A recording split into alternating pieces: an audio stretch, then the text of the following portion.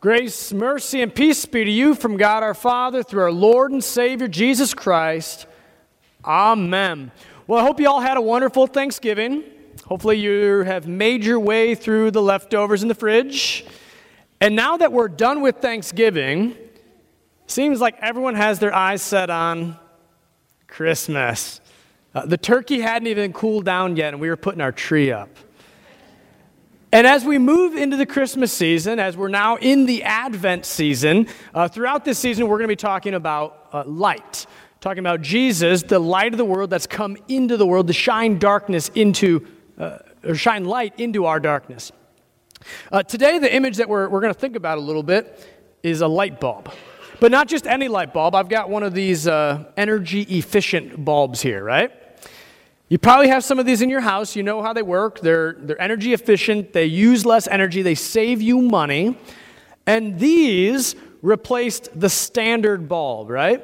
The standard bulb that you had for many, many years that you probably grew up having in your home. As long as people have had electricity in your home, that was kind of the standard bulb that people had. Before there was electricity readily available in people's houses, they would have to use oil lamps, a wax candle, maybe a central fire in the fireplace. A lot of times people would just go to bed when the sun went down and wake up when the sun came up. They'd use God's natural light that He's given His creation. A lot has changed from that time to the day of energy-efficient bulbs, right? From the time of a fire in the fireplace to today. But one thing hasn't happened.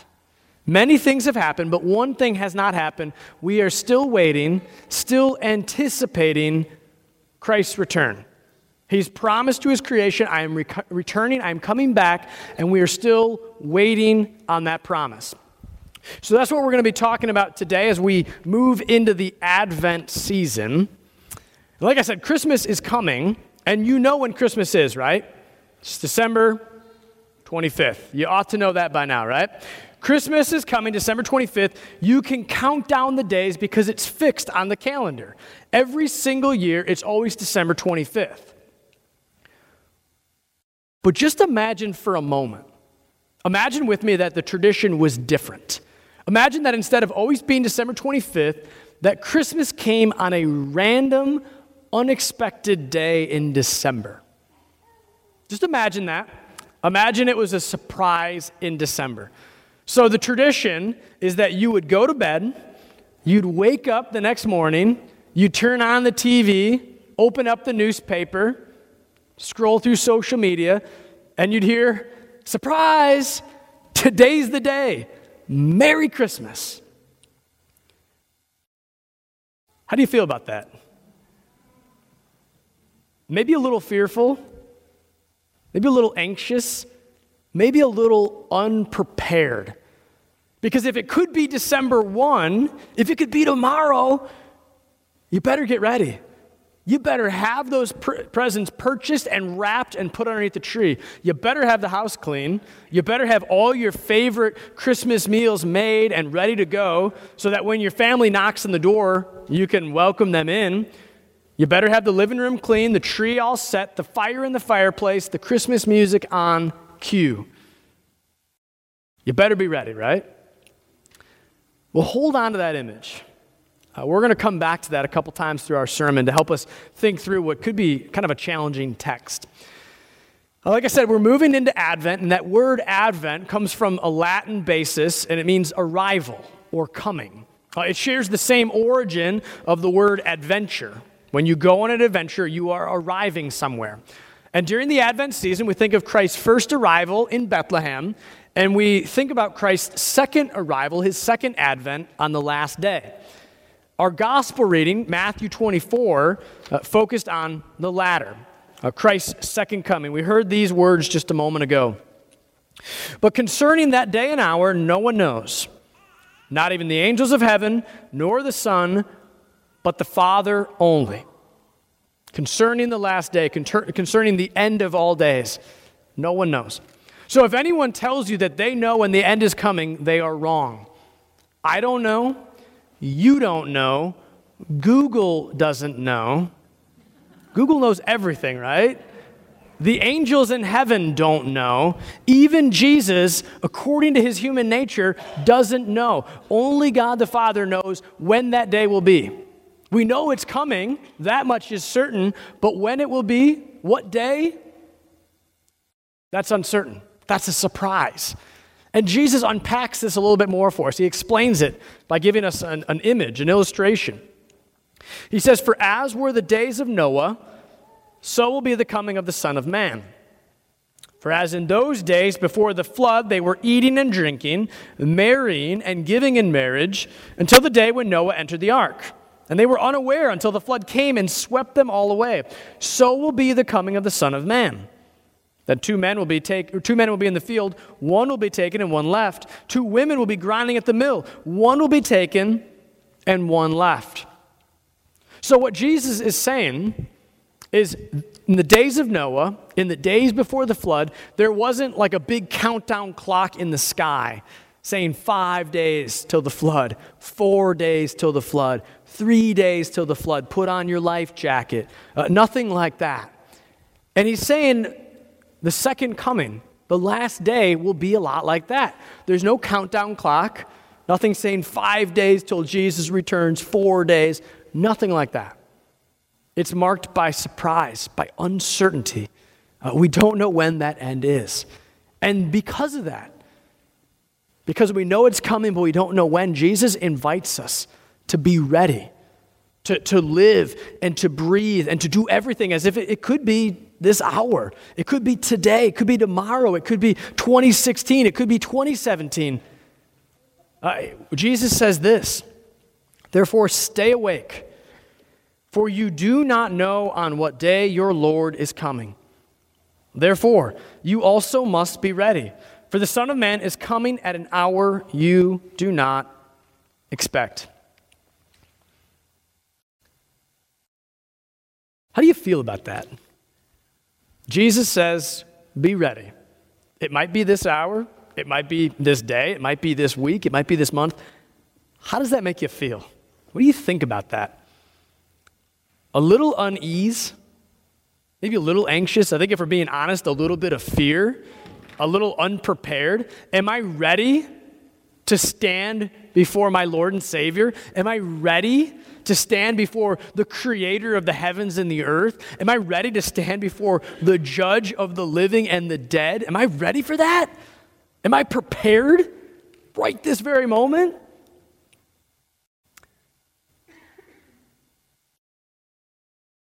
Well, if we go back to that image I was telling you about Christmas Day, if we shift gears a little bit and we go back to that image, remember I was telling you, what if Christmas came in a day you didn't expect it? If Christmas came maybe the 1st, maybe the 15th, maybe the 31st, you didn't know when it was going to be. Imagine that, but imagine it just a little differently. Imagine you didn't know when Christmas was coming, but someone came up to you and said, "I've made all the preparations. So I've gone through the Christmas list, I've got all the presents, I've wrapped them, I put them under the tree. I've prepared all of your family's favorite meals. They're waiting, ready to go. The table is set. So the second they knock on the door, you can invite them in. The house is clean. The tree's been put up. The fire's ready to go. Christmas music's cued. Driveway's shoveled. You are all set." What do you think about that? That changes everything, right? Now there's not fear and dread. There's no pit in your stomach of, I'm not prepared. Now it's just joy and anticipation, excitement, waiting for them to say, "Merry Christmas, today's the day." And suddenly your focus would shift, right? You're not focused on yourself anymore. If you were prepared, if you were ready, you wouldn't have to focus on attending to your own issues, cleaning your house, getting your gifts. Your focus could now be outward. You could focus on other people. You could focus on telling them, "Hey, Christmas is coming. Let's get ready. Do you need me to help? What can I do? Can I help shovel your driveway? Can I make some cookies to lighten the load for you? How can I help? How can I serve? I'm ready. How can we do this?" You see, that's the gift that we have in Jesus. That's what it's like for us. through faith in Christ Jesus, he has proclaimed to you and to me, he has said, you're ready. You're prepared. It's all been done for you. I can knock on the door today and you're ready. You're good to go. You're all set. Because you see, we understand Jesus' words when he says, be ready. I'm coming on a day you don't expect. When he says that, we understand it in light of his whole ministry, in light of everything he taught, in light of everything he did, in light of his life and his death and his resurrection. Now, hear these words from John 19. When Jesus had received the sour wine, he says this from the cross, he said, it is finished. He bowed his head and gave up his spirit. It is finished. Say that with me. It is finished. Jesus has said that to you and to me. He has finished all that is necessary to forgive our sins. He has finished all that is needed to take our brokenness and to put it back in order. He's finished everything. He's made it all ready. He's put you back in order. He's put your shame and your guilt and your past regrets, he's put them away. He's nailed them to the cross. They're dead. They're gone. He's taken joy and made it fixed, immovable, steadfast. He's given you eternal life. That means you're ready. You're ready for the last day. You're ready for death. You're ready for today. You're ready for tomorrow. You're ready for anything that happens between now and then. No matter what is going on in your life right now. No matter what's going to happen in your life tomorrow or the next days or the next year, you're ready. Because Jesus has made you ready. That's the good news of the gospel. And you see, that changes everything. Because now, there's no fear or dread about the future. There's no fear or dread about the last day. As the people of Jesus, we don't face death with fear and dread. We don't face tomorrow with fear and dread. We face tomorrow with joy and anticipation because we know we're secure. And it changes something else. We're not inwardly focused anymore.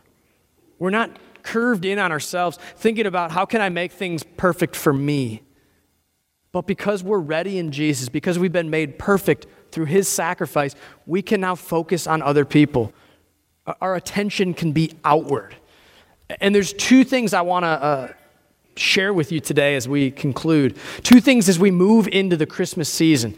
Because we are ready in Jesus, two ways that readiness can manifest itself. First of all, we are ready to serve. Ready to serve. Because we're ready in Jesus, we're ready to serve. 2 Timothy chapter 2. Therefore, if anyone cleanses himself from what is dishonorable, he will be a vessel for honorable use, set apart as holy, useful to the master of the house, ready for every good work. Because you've been made holy in Jesus, because you've been set apart, made ready in him, you are now ready to serve others. You're ready for good works in Christ Jesus. And this Christmas season, we talk about Christmas as a culture, we talk about it as being a season of doing good things for other people. But it's a whole lot of serving ourselves, isn't it? It's a whole lot of, I got to make sure I get the list on, or the presents on my list. I got to make sure that my house is perfect. I got to make sure that my meals are going off perfectly. But because we are ready in Jesus, because we are new in Jesus, we can be people of service. So this Christmas season, I want you to think about, how can you serve others? It might not be in a huge way. It might be some small way. Maybe just serving your family members. Maybe serving your neighbors. Serving your coworkers, your classmates. Serving a stranger. You're ready in Jesus and you're ready to serve. And the other thing, ready to tell. This Christmas season, we are ready to tell. 1 Peter chapter 3. But in your hearts, honor Christ the Lord as holy, always being prepared to make a defense to anyone who asks you for a reason for the hope that is in you. Yet do it with gentleness and respect, always being prepared to talk about the hope that you have. See, Christmas, again, it's a time of confusion, I think, for our culture. What's Christmas really about? Is it about happiness? Is it about having snow on the ground? Is it about family? Is it about gifts? What's it all about?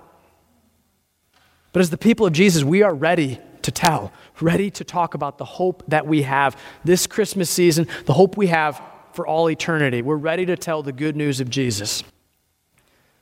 You are ready for the last day. You are ready for death. You are ready for tomorrow. You are ready to serve. You're ready to tell. This is most certainly true.